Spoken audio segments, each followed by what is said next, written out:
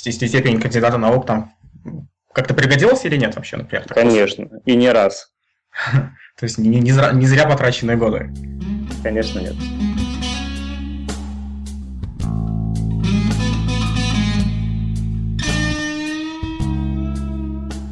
Привет, вы слушаете первый выпуск подкаста CTOcast, подкаста о технологиях, процессах, инфраструктуре и людях в IT-компаниях.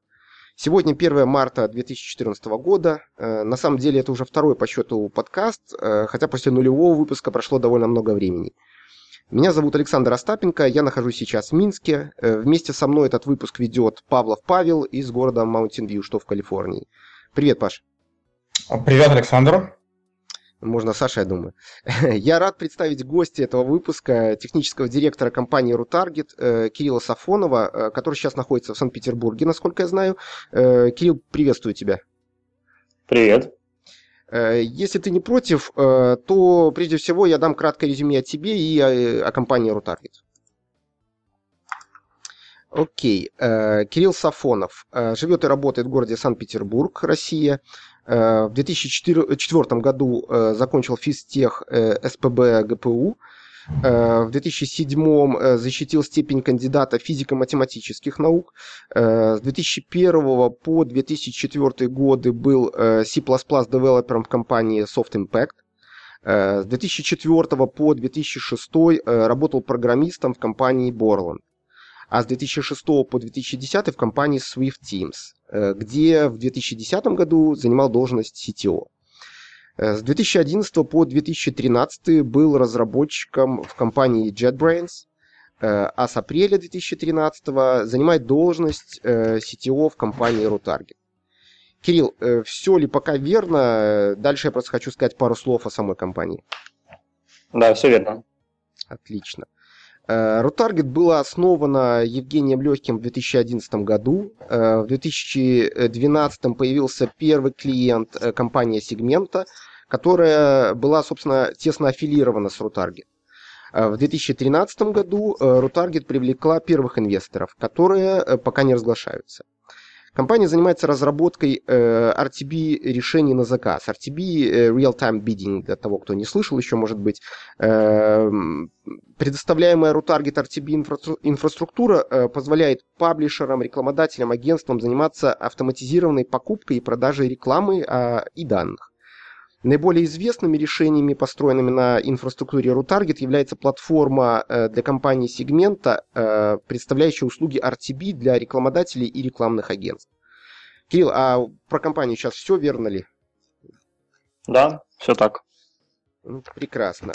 Я предлагаю начинать, и давайте прежде всего разберемся чуть детальнее, что же такое RTB, Real-Time Bidding, как устроено взаимодействие между различными участниками системы, рекламодателями, площадками, поставщиками данных. Поясни, пожалуйста, как это работает для тех наших слушателей, кто никогда с этим не сталкивался. Конечно. RTB или аукцион реального времени – это такая схема показа интернет-рекламы, в которой в реальном времени в процессе загрузки веб-странички происходит аукцион, просто говоря, между рекламной сетью, к которой подключена страничка, и несколькими выкупающими участниками, одним из которых является компания RuTarget. Сеть предлагает рекламное место и, самое главное, некий идентификатор пользователя, а участники определяют, насколько им интересно предложение сети, насколько им привлекателен пользователь или площадка, и принимают решение о том, показать этому пользователю один из баннеров тех рекламных кампаний, которые они крутят, или нет. Если решение положительное, участник должен предложить ставку рекламной сети, максимальная ставка побеждает, и баннер победителя видит, собственно, конечный пользователь. Технически это происходит как взаимодействие серверов рекламной сети и выкупающих сторон. В реальном времени посылается запрос, на который выкупающая сторона должна ответить в течение короткого времени, как правило, это 100 миллисекунд. И рекламная сеть собирает ответы, фильтрует их неким образом, выбирает максимальную ставку и показывает баннер. Таким образом, в схеме RTB решение о том, что показать, принимается прямо в процессе загрузки страницы. Такая схема хороша тем, что реклама показывается более эффективно как для рекламодателей, так и для пользователей. Для рекламодателей это хорошо тем, что они могут показывать рекламу релевантную пользователю, у которой будет более высокий процент кликов и вообще откликов на рекламу. И пользователям это лучше тем, что реклама показывается с учетом их намерений или интересов. Таким образом, это некий вин-вин. Понятное дело, что чем больше участников аукциона выкупающая сторона знает о пользователе, тем более эффективно он может расходовать бюджет. То есть ставить более высокие ставки на тех, о которых он знает, что они откликнутся на рекламу, и не ставить на тех пользователей, которые им не интересны. Здесь уже начинается некая интересная математика, математические модели, которые собирают информацию о пользователях и переваривают ее неким образом и строят набор признаков, используя которые можно понимать или предсказывать, что будет делать человек, откликнется он на рекламу или нет. Ясно, так довольно подробно ты, видно, готовился. Скажи, вот когда мы говорим о рутаргете, в этой всей цепочке, что представляет из себя рутаргет как продукт? Рутаргет – это платформа, это DSP, то есть выкупающая сторона, которая умеет подключаться к рекламным сетям. Они называются в нашей области SSP, то есть продающая сторона, и делать ставки. Также система умеет собирать данные про пользователей, хранить их, обрабатывать так, чтобы делать ставки наиболее эффективно. Понятно. И кто вообще является как бы клиентом, кастомером данной системы вашей, которую вы создаете? И как вообще выглядит процесс взаимодействия с клиентами по платформе RuTarget? И какова твоя роль, к примеру, как CTO, как технического лидера компании? Конечные клиенты, они на самом деле видят компанию сегмента, которая, собственно, является неким фронтендом, бизнес-фронтендом. Компания сегмента умеет выполнять, крутить рекламные кампании клиентов, обеспечивая им нужный объем кликов, конверсии и так далее. А компания сегмента внутри себя взаимодействует с компанией RuTarget, использует платформу RuTarget для того, чтобы, собственно, эти компании откручивать. Таким образом, клиент приходит в компанию сегмента, или компания сегмента находит клиента, заключает с ним договор, а техническая инфраструктура и технические все действия выполняет компания RuTarget. То есть, получается, тут непосредственно взаимодействия RuTarget с конечным пользователем нету, конечными клиентами? Нету. Сейчас нет. Хотя в планах есть вывод платформы RuTarget в паблик, то есть возможность конечным пользователям напрямую общаться с технологической платформой, например, подключаться к ней через API. Угу. То есть сейчас, кроме сегмента, нету какого-то другого партнера у вас, который взаимодействует уже с конечными клиентами? Есть несколько рекламных агентств, с которыми мы находимся на стадии интеграции, которые как раз хотят использовать наши API для того, чтобы самим откручивать рекламные кампании. То есть можно ли тогда сказать, что в принципе у RuTarget клиентами являются тоже такие же компании, которые, собственно, потом уже продают услуги RTB? Вот, например, сегменты и вот некоторые рекламные агентства, верно, да? Да. Хорошо. Допустим, вот мы знаем о сегменте, мы знаем, что есть некоторые еще рекламные агентства. Для них приходится ли продукт как-то кастомизировать, и в какой степени происходит эта кастомизация под каждого конкретного вот этого клиента, скажем, такого посредника нашего? Основная кастомизация, конечно, проходит под компанию сегмента, который является нашим основным клиентом-партнером. Процесс выглядит примерно следующим образом. Кто-нибудь из компании сегмента приходит и спрашивает о какой-то фиче, мы ее анализируем, заводим ее в бактрекер и в какой-то момент реализуем. Что касается рекламных агентств, там требуется на самом деле минимальная кастомизация, потому что работа идет и будет вестись через API, соответственно, какие-то изменения в интерфейсе делаются уже на стороне рекламного агентства. На нашей стороне практически ничего не требуется. Понятно. То есть на стороне клиента никаких инсталляций не происходит, а они работают через API, который вы предоставляете, да? Да, это Hosted Solution. Ясно. Хорошо. А кто же тогда отвечает за формирование продукта RUTarget, то есть то, что происходит за API? Являются ли, может быть, текущие клиенты двигателями развития продукта? Вот как ты сказал, что по запросам сегмента вы некоторые фичи внедряете. Как внутри, может быть, RUTarget происходит добавление новых фич? Кто принимает решение, кто управляет этим процессом? У нас есть продукт-менеджер, то есть человек, который стоит между сегмента и RUTarget, который держит в голове все фичи, все запросы новые, которые приходят, вносит их в бактрекер и, скажем так, следит за тем, куда продукт движется. С другой стороны, есть команда разработки во главе со мной, которая эти фичи анализирует, фичи-реквесты анализирует, эстимирует, понимает, насколько они быстро и в какой срок и в какой момент они могут быть выполнены. Дальше происходит обычная координация и расстановка, скажем так, приоритетов и задание роудмэпа на какие-то ближайшие итерации. А кто занимается вот расстановкой приоритетов? То есть есть ли кто-то, один человек или это несколько продукт-менеджеров, продукт-оунеров в компании? Какая твоя роль может быть в формировании продукта? Это, я бы сказал, совместная работа моя, как представителя отдела разработки, и продукт-менеджера, продукт-оунера, который вот находится между сегмента, наверное, ближе к сегмента и RUTarget. Ясно. Ну, раз ты принимаешь, я все-таки хочу эту тему докопать, если ты принимаешь участие в этом, есть ли какой-то процесс, которому вы следуете? Я просто думаю, многим слушателям было бы интересно узнать, есть ли какой-то процесс, которому вы следуете, расставляя на приоритеты по фичам? Или, может быть, существует процесс попадания этих фич в бэклог ваш продуктовый?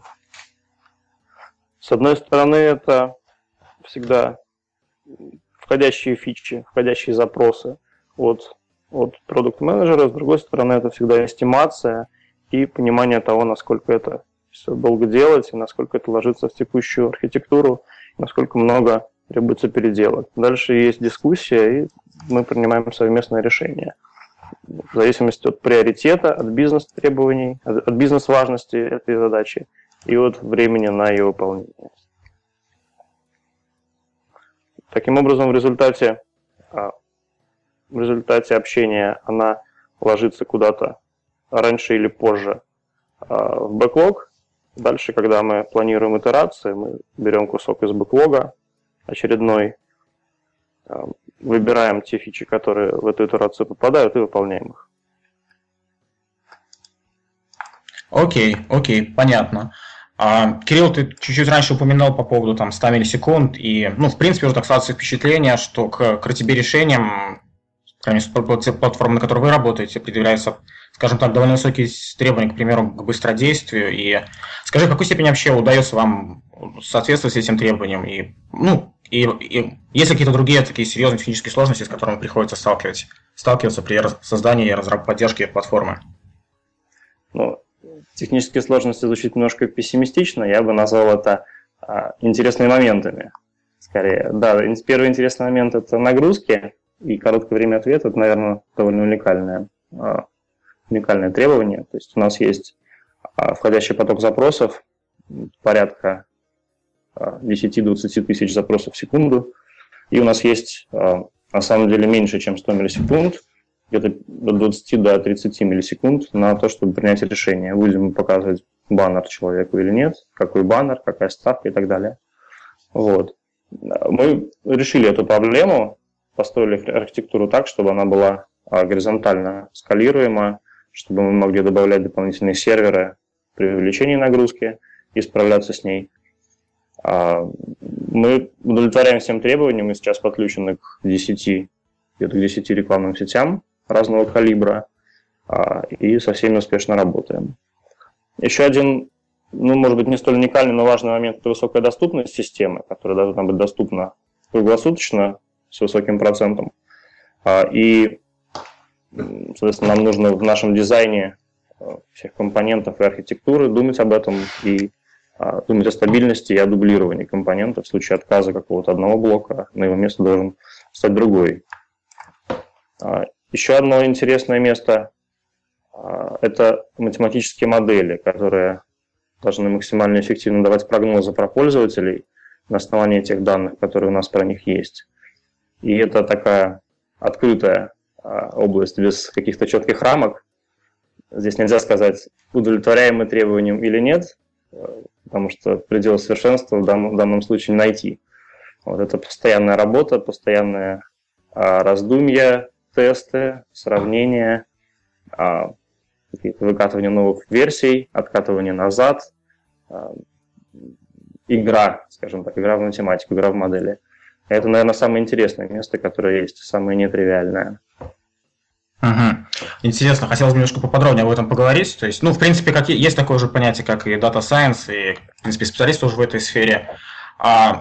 Есть такое немножко, такое смешанное понятие, то есть, насколько это действительно science, или насколько это игра в математику, как ты ее определил, и к чему это ближе, на самом деле, к реальному сайенсу, к математике, к алгебре, к статистике, или ближе все-таки к программированию. То есть, как ты определяешь это как понятие и как нишу в современные IT-технологии? У нас есть отдел дата-майнинга, несколько человек, которые как раз разрабатывают эти модели. У них происходит настоящий Data Science, анализ больших данных, построение моделей, прогон-тестов. Когда они говорят, что у нас есть какая-то идея, которую мы думаем будет эффективной, мы имплементируем ее в нашей системе и выкатываем на тестинг на каком-то объеме, на каком-то проценте запросов или рекламных кампаний. И проверяем, работает она или нет. Ребята дальше наши смотрят на то, как оно пошло, анализируют логи, анализируют результаты, и мы утверждаем, что эта модель, этот новый подход, он приемлем, и мы распространяем его на все остальные рекламные кампании. Или же нет, или мы от него отказываемся и возвращаем обратно и пробуем что-то другое. То есть это, с одной стороны, Data Science, в том смысле, в котором его все понимают, то есть анализ больших данных, поиск закономерностей, построение моделей. И это некий эксперимент, который постоянно происходит в системе. Окей, понятно. А лично твоя экспертиза какой-то в этом вопросе есть такая серьезная, или ты больше полагаешься на тех людей, с которыми ты работаешь? Нет, моя экспертиза в этой области достаточно ограничена, поэтому совсем глубоко я не погружаюсь в эту часть. Я понимаю прекрасно все, что происходит с технической точки зрения, но, к сожалению, у меня недостаточно времени на то, чтобы понимать всю глубину математики, которая там происходит. Окей, хорошо. То есть степень кандидата наук там как-то пригодилась или нет вообще, например? Конечно, и не раз. То есть не зря потраченные годы? Конечно, нет. Ну, это хорошо. Тем более, что моя работа, мой диплом, моя диссертация были связаны с компьютерным моделированием, поэтому это мне все достаточно близко. Возможно, если было бы больше времени, я бы мог больше этому внимания уделять. Окей, отлично, интересно. Я в свое время остановился на степени магистра, тоже по статистике. Видишь, возможно, если бы продолжил до кандидата, до аспиранта, сейчас бы работал в компании RoTarget. Смотри, ты тоже говоришь сейчас уже и про Big Data, и про то, какой уровень там масштабирования, нагрузки вы держите. Как вообще удалось достичь такой архитектуры, как прийти к такому решению? Опять же, связано это с твоим личным опытом предыдущих проектов или какой-то коллаборейшн со всеми людьми, которыми у вас работали? То есть как вы пришли к этому решению? Пожалуй, предыдущий опыт работы мне не очень помог, потому что я занимался или десктопными проектами до этого, или серверными, но не с такой нагрузкой, не с такими требованиями. Пожалуй, это чтение литературы, чтение интернета. В последнее время достаточно много появилось статей и продуктов, которые позволяют, из которых можно составить систему. Общение с другими людьми на рынке в данной области. Как ни странно, достаточно часто приходится так или иначе обсуждать какие-то технические вопросы с инженерами из компаний конкурентов или партнеров. Таким образом, появляется некое понимание, которое на самом деле работает, которое можно применить и которое будет давать отдачу. Окей. То есть, может, просто опять же, то есть, раз решения приходили в основном снаружи, то есть, может, есть какие-то вещи, какие-то там такие небольшие рецепты, которыми ты готов там поделиться, рассказать, подсказать что-нибудь, в какую сторону можно смотреть, если ты работаешь подобными решениями, и какой технологический снэк, возможно, стоит там исследовать людям, которые пытаются тоже работать в той же сфере хайлоуда, там, с такими уровнями нагрузками, с такой уровнем безотказности? Но, что касается больших данных, мы достаточно очевидно используем Hadoop и компоненты, такие как DFS, HBase, задачи MapReduce. Вот. Как высоконагруженный фронтенд у нас очень хорошо работает Nginx. Мы им очень довольны. Мы практически никак его не кастомизировали, и он переживает очень большие нагрузки без каких-то отказов. Вот. Достаточно много сейчас есть достаточно высокопроизводительных NoSQL баз, с помощью которых можно организовать различные кэши. Пожалуй, что никаких конкретных советов я дать не могу, потому как вся информация, которая у меня есть, она взята из интернета, и в течение 2 часов можно составить какое-то базовое представление о том, что тут происходит. Понятно. Ну, по крайней мере, можно сказать, что вот на основе теоретических решений, то есть вы практическим путем смогли подтвердить, что все это работает. То есть связки там Hadoop, NoSQL и того же Nginx, все это прекрасно ложится в серьезные продакшн деплойменты. Да, все получается. Окей, понятно. Ну, так немножко закрывая тему, то есть ты там упоминал про там, высокий уровень там, безотказности. То есть можешь так поделиться, то есть какие SLA, то есть какой там, не знаю, уровень, сколько там девяток, какие требования, то есть по безотказности предъявляются к подобным решениям?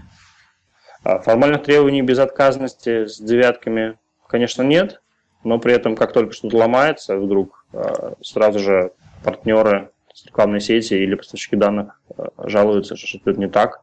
Вот. Поэтому система проектировалась максимально безотказно, так, чтобы если даже, например, бэкэнд перестает отвечать, чтобы фронтенд, заглушка формировал ответ, который бы устроил всех. Окей, понятно. Ну, еще такой, как, не знаю, то есть, глядя на ваш сайт, по крайней мере, все вакансии, которые у вас там открыты, выставлены, то есть, судя по всему, ставка делается на Java Developer, соответственно, Java технологии. С чем был связан, опять же, такой выбор? То есть в какой-то степени, можно сказать, консервативным? То есть связано ли это с твоим опытом, либо там с возможностью там, поиска специалистов на рынке IT-девелопмента? Можешь пояснить? Как мне кажется, Java представляет из себя некую золотую середину, потому что она, с одной стороны, разумеется, подтвердила, нет никаких сомнений, что это абсолютно продакшн язык, на котором можно делать высоконагруженные, высокоскоростные решения, которые работают быстро. С другой стороны, это достаточно, как мне кажется, такой простой и распространенный с точки зрения там, скиллов уровня подготовки язык, для которого можно найти специалистов. Плюс, так как у нас используется Hadoop, соответственно, это Java, в любом случае, скажем так, клиенты для Hadoop будут делаться на Java, клиентские приложения, клиентские компоненты. Вот. Поэтому Java такая некая золотая середина.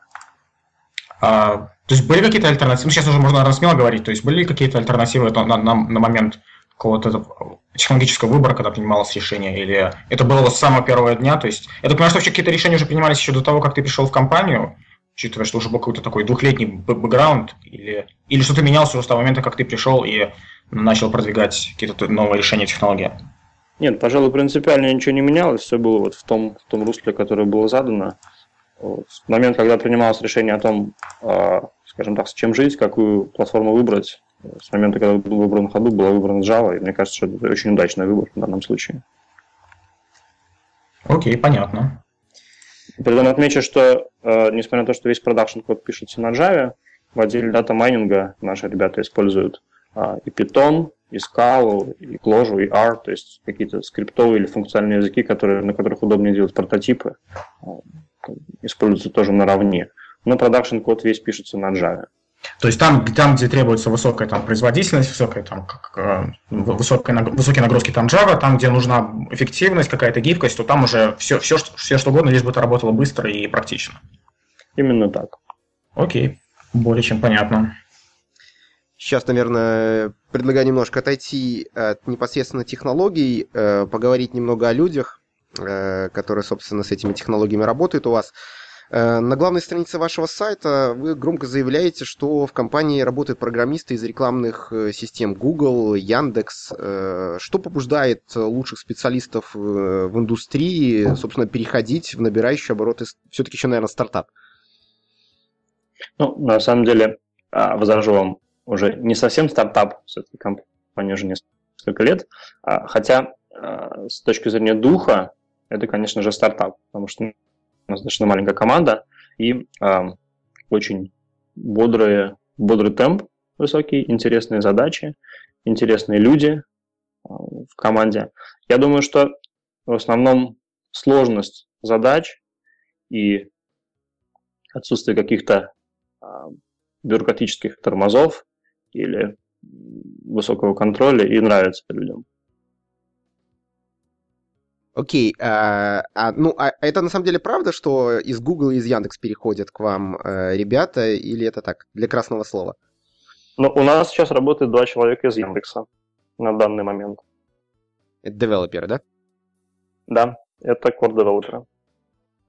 Круто. То есть для них, получается, как ты говоришь, самым большим мотиватором это сложность тех задач, с которыми приходится сталкиваться, является, да? Конечно, да. Чем сложнее задачи, тем интереснее их решать. Абсолютно верно. Хорошо, найти таких людей – это такая нетривиальная сложность. И я так понимаю, и там, читая ваши интервью, я увидел, что вы столкнулись с сложностями с поиском таких людей, и пришлось даже привлекать внешнего HR, который бы делал какой-то скрининг, первоначальную фильтрацию таких людей. Где еще можно искать вот таких специфических специалистов для RTB, связанных с RTB-технологиями, кроме как в Гугле, в Яндексе? Это вот первая часть вопроса, где искать. И готовы ли наши российские вузы предоставлять кадры для таких высокотехнологичных, без сомнения, компаний, как RoTarget? Пожалуй, что даже Google и Яндекс не являются 100% самыми подходящими компаниями, из которых нужно искать людей. На самом деле у нас на российском рынке работает достаточно много других рекламных компаний, которые так или иначе связаны с RTB, которые показывают баннеры, которые предоставляют рекламные места и так далее. Вот. И достаточно разумно искать людей в этих компаниях. У нас в Петербурге и в Москве, я думаю, достаточно много людей и неплохие шансы кого-нибудь там найти. Вот. Что касается вузов, конечно, студент, который обучался и выпустился, ничего не знает про RTB, про высокие нагрузки, но если человек хорошо понимает, как устроена программа, как она работает, что находится, как работает компьютер, что находится внутри, который пишет хороший, качественный код, у него есть все шансы вырасти и применить себя в том числе и здесь. Не похоже, что есть какое-то уникальное знание в районе RTB, которому нужно очень долго учиться. Любой разумный человек способен это познать, понять и участвовать. Разумных людей тоже не так много, то есть есть сложность определенная с этим, да? Еще хотел уточнить по Data Science специалистам, то есть это еще более узкая ниша, чем найти, например, там специалистов под Java, это вообще никаких больших проблем нету, например. Data Science. Есть ли готовые уже специалисты на рынке или, опять же, приходится обучать кого-то, не знаю, приходящих из науки, из математики, или людей, не знаю, из high-frequency trading или каких-то других вещей, где много алгоритмов? На мой взгляд, с Data Science сложнее, потому что это более экзотическая область. Но, тем не менее, примерно такой же ответ. Те компании, которые занимаются рекламой, обработкой данных или какими-то социальными вещами, там тоже можно найти специалистов. Те ребята, которые к нам попали, они попали уже давно и, возможно, в какой-то степени случайно, но я очень рад, что так получилось, потому что что касается Java-разработчиков, у нас открыты вакансии, и мы их ищем постоянно и проводим собеседования, но новые люди к нам приходят очень медленно. То есть с большинством людей мы не готовы продолжать. С Data Science получилось так, что у нас ребята есть уже давно, очень хорошо себя зарекомендовали, и в этом плане отдел укомплектован, и очень приятно, что несмотря на более сложную, более нишевую сторону, этот отдел работает и проблем нам не доставляет. Окей. Ну, смотри, ты так заговорил как раз про процесс интервью, про процесс отбора людей. Есть какие-то особенности, связанные с процессом интервью в компании RoTarget? То есть как вы отсеиваете действительно там квалифицированных специалистов? Может, какие-то есть вещи, которыми ты хотел поделиться? То есть, ну, конечно, не обсуждая там конкретные вопросы, которые вы задаете, но как этот процесс происходит? То есть много ли это фаз? На какие качества вы смотрите в первую очередь, может? Сначала мы устраиваем обычное интервью по скайпу, в частности, потому что иногда кандидаты из других городов. Мы знакомимся с человеком, просим рассказать его про его опыт работы и задаем какие-то вопросы по ходу дела. Так мы понимаем, что он делал, чего он хочет, какие у него были успехи или там, наоборот, падения, и что он вообще из себя представляет. Потом мы приглашаем его на техническое интервью, в ходе которого мы уже спрашиваем непосредственно про Java. Я сейчас говорю о собеседовании на позицию Java разработчика. Задаем вопросы по Java, притом не требуем каких-то суперглубоких знаний, каких-то экзотических вещей. Что нам нужно, это очень хорошее знание J2SE, Core Java, трейдинг, concurrency. В принципе, все. Дальше мы просим его написать небольшую программу, где мы смотрим на то, насколько качественный код он пишет, насколько хорошо он знаком с дизайном. После этого мы общаемся по результатам написания этой программы и принимаем решение, да или нет. Окей. А есть ли какой-то нетехнический специалист, который вовлечен в интервью, какой-нибудь из его фаз? Нет, никого нет. То есть чисто технические специалисты? Да. Ага. И еще такой небольшой вопрос. То есть смотри, например, там во многих даже американских компаниях, то есть такое классически стандартное правило, что хотя бы одно из интервью будет там по такому глубокому компьютер-сайенс, связанное с алгоритмизацией, там, не знаю, какие-нибудь там с сортировки связанных списков. То есть уделяете ли вы этому вниманию, или вам важно только вот такое серьезное знание именно практического контекста, связанного с Java и связанного с технологией? Вопросы про алгоритмы, конечно, тоже есть. То есть тоже уделяете этому внимание? Да. Окей. Понятно, хорошо, спасибо. Ну и при написании тестовой программы, там в любом случае будет всплывать вопрос про алгоритмы, тут от этого никуда не уйти. Понятно. Смотри, то есть ты упомянул, что как бы проводите там интервью по скайпу, то есть с людьми, которые находятся на каком-то работают удаленно, я так понимаю, что есть то есть вы, получается, людей либо релокейтите к себе в Питер, или работаете с ним удаленно? У нас такая позиция. Мы можем работать с человеком удаленно, если мы его хорошо знаем, и он хорошо знает нас. В том смысле, что сотрудник поработал on-site, поработал со своими коллегами, какое-то время с ними вместе пообщался, все поняли, что разговаривают на одном и том же языке, все одинаково понимают, как работает система, и вот после этого мы уже можем человека, в принципе, разрешаем человеку уйти, переехать обратно в свой родной город или там уехать за границу, например, и работать оттуда. То есть после некой стадии первоначального такого знакомства и сработки, которая, на наш взгляд, должна длиться 1-2 месяца. Возможно, человеку уехать обратно и работать где-то, где он хочет. Единственное, конечно, чтобы тайм-зона более-менее совпадала с питерской, потому что основной офис у нас в Питере. Угу. И как? То есть оправдывает такой подход? То есть или есть все-таки сложности с коммуникацией и взаимодействием? Нет, я думаю, что с современными средствами связи особенных сложностей нет. То есть, в принципе, нет необходимости вот такого личного присутствия, чтобы вот человек можно было фактически там за соседним столом был, с которым можно было обсудить какие-то вещи. Ну, с учетом, что у всех есть скайп и быстрый интернет, соседний стол может находиться довольно далеко. Ну, смотри, например, иногда бывает необходимо там какой-нибудь whiteboard взять, там постоять, порисовать какие-то схемы, какие-то там вещи обсудить. То есть насколько эффективно, например, тоже Skype там, или Hangout или что-нибудь для подобных обсуждений, для каких-то таких решений. Нас устраивает. У нас все получается. Окей, но это хорошо, это радует.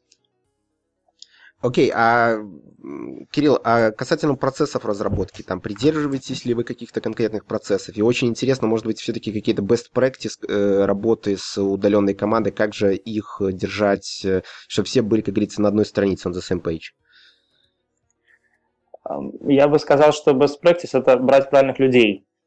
Как раз вот сложно, в том числе, набрать людей, которые не только знают хорошо программирование и Java, а тех, с которыми ты близок по духу, с тем, которым интересно с тобой и с которыми интересно тебе.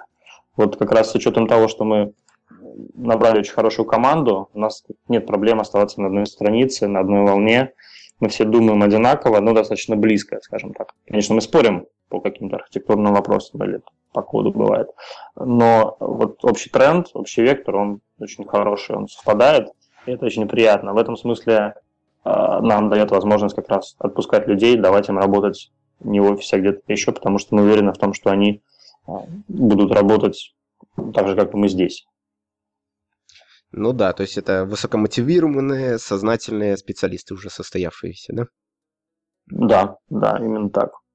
Хорошо. Ну а сколько же такого уровня специалистов сейчас в компании? Ну или в принципе вообще, сколько сейчас людей работает в компании и какие структурные подразделения есть в компании, как она устроена структурно? В отделе разработки у нас есть 3 человека, которые core-девелоперы, которые пишут ядро. Дальше у нас есть 2 человека в отделе дата-майнинга.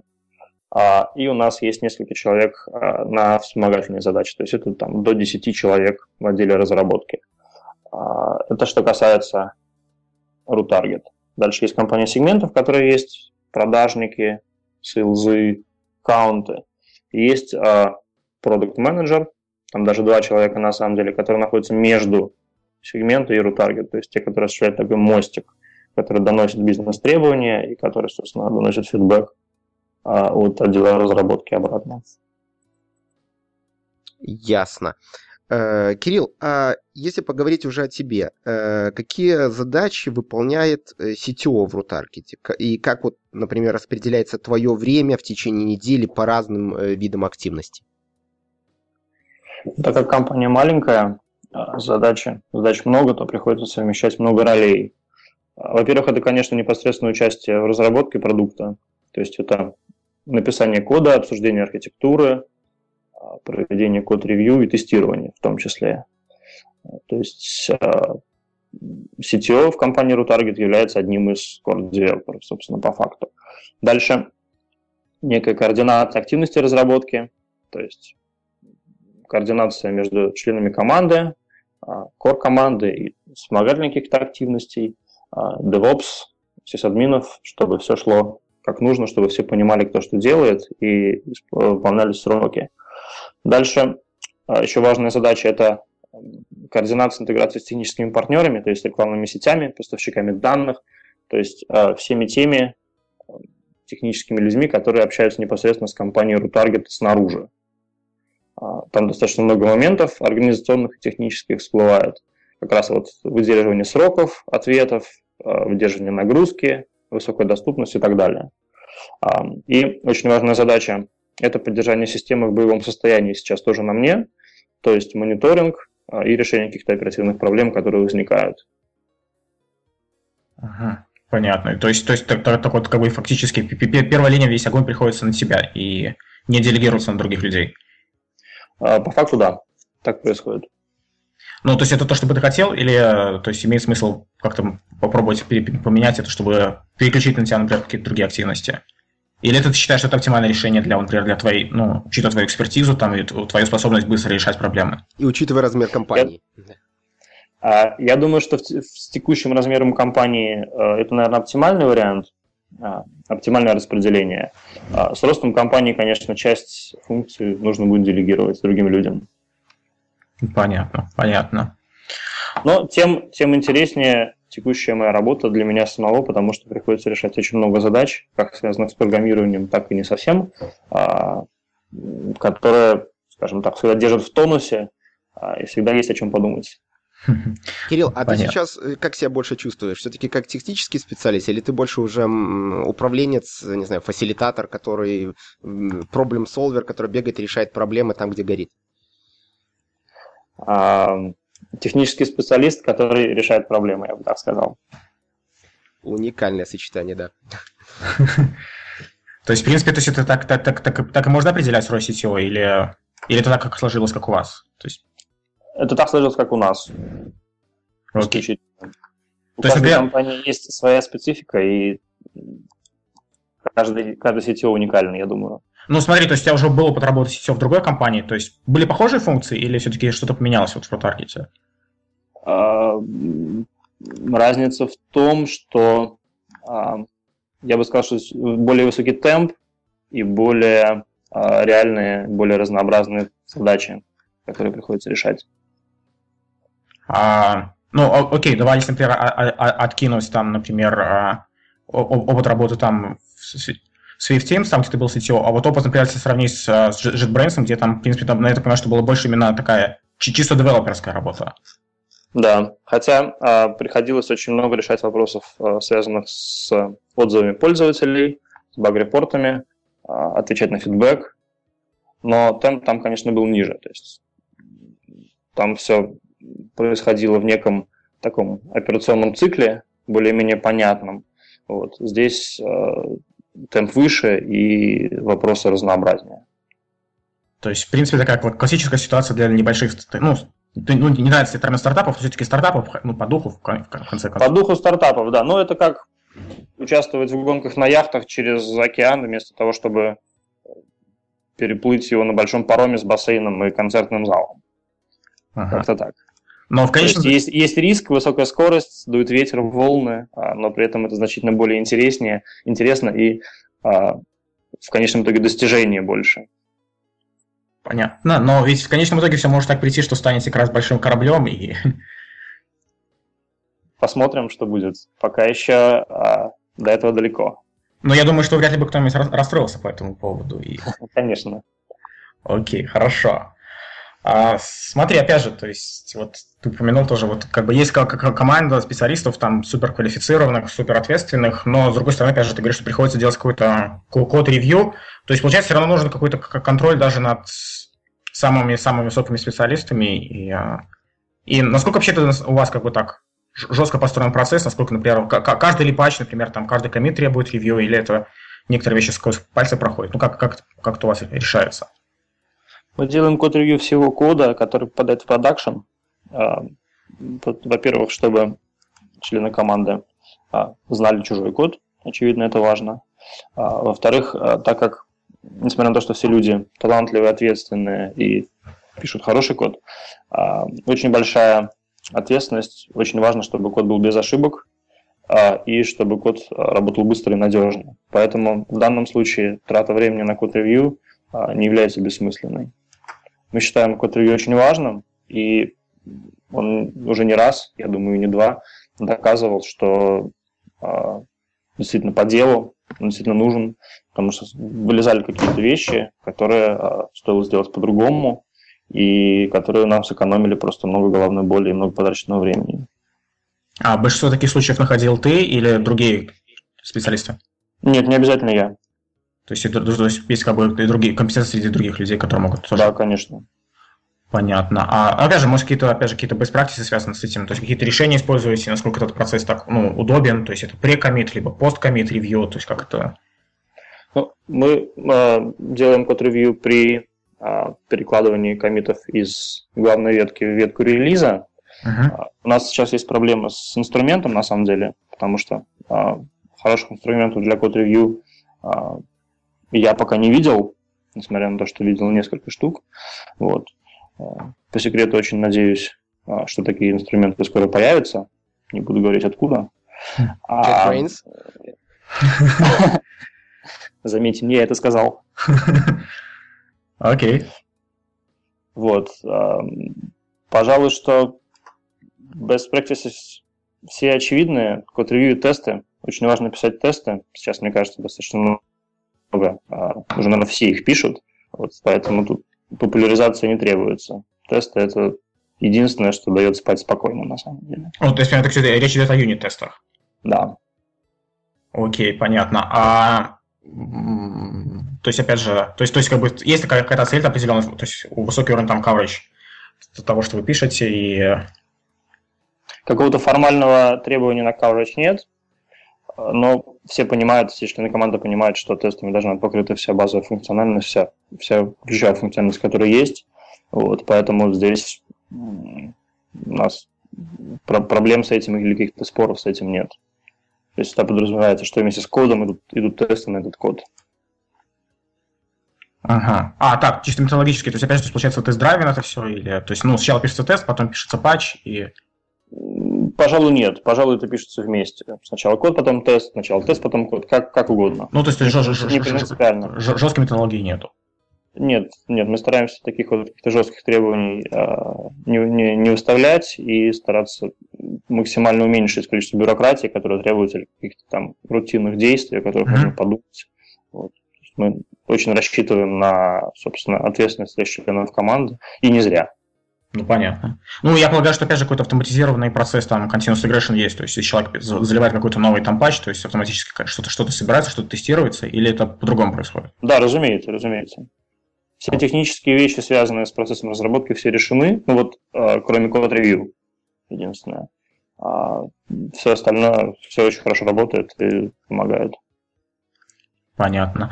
Так, хотелось бы закрыть тему того, все-таки код-ревью. То есть, можешь сказать, ты сказал, что нет хороших решений, там, мы уже знаем, у кого оно будет. Можешь просто на скидку сказать 2-3 решения, которые ты бы, опять же, строго бы не рекомендовал другим людям, которые, возможно, начинают какие-то новые проекты? Я бы не сказал, что я бы что-то строго не рекомендовал. Мне показалось, что некоторые решения чересчур бюрократичны, и процесс код-ревью вытесняется процессом открытия и закрытия тикетов, кликания мышкой и продирания через бесконечные окна. Можешь пример привести таких решений? То есть... Мы JetBrains пользовались Crucible, коммерческим продуктом. И я бы не хотел его использовать его у себя. Ага, понятно. То есть, в принципе, видишь, тоже полезная рекомендация, думаю, для многих будет.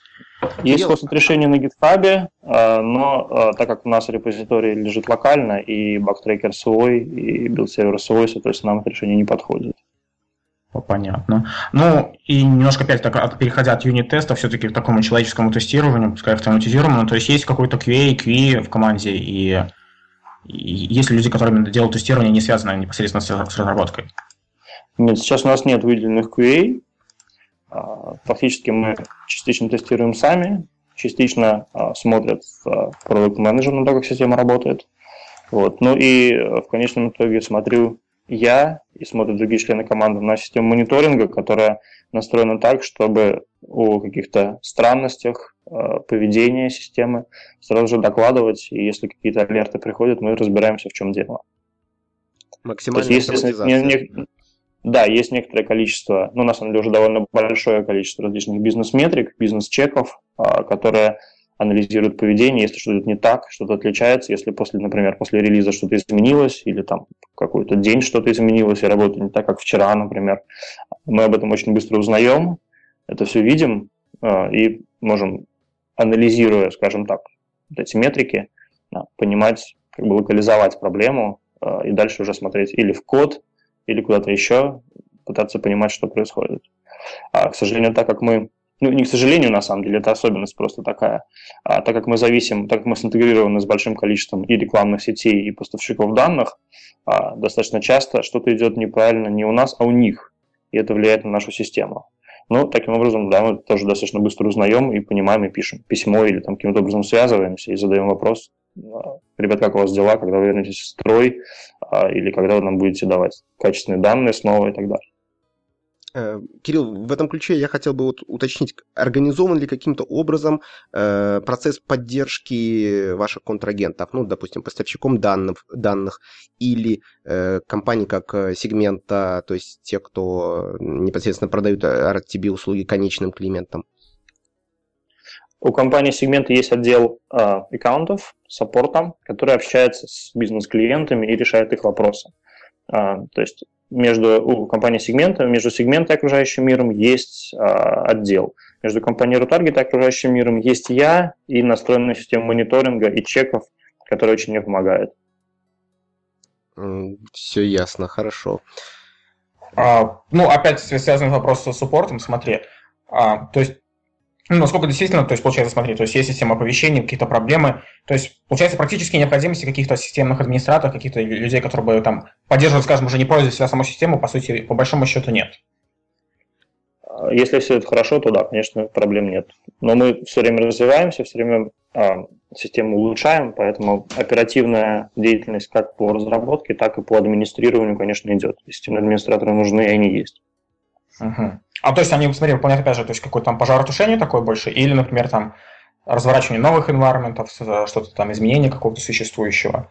То есть вот мне просто интересно вот этот момент, когда что-то происходит плохо, действительно остается это все на себе, и ты там вот прямо там после SAR заходишь, что-то исправляешь, потому что, опять же, ты можешь это, либо все-таки помогают люди.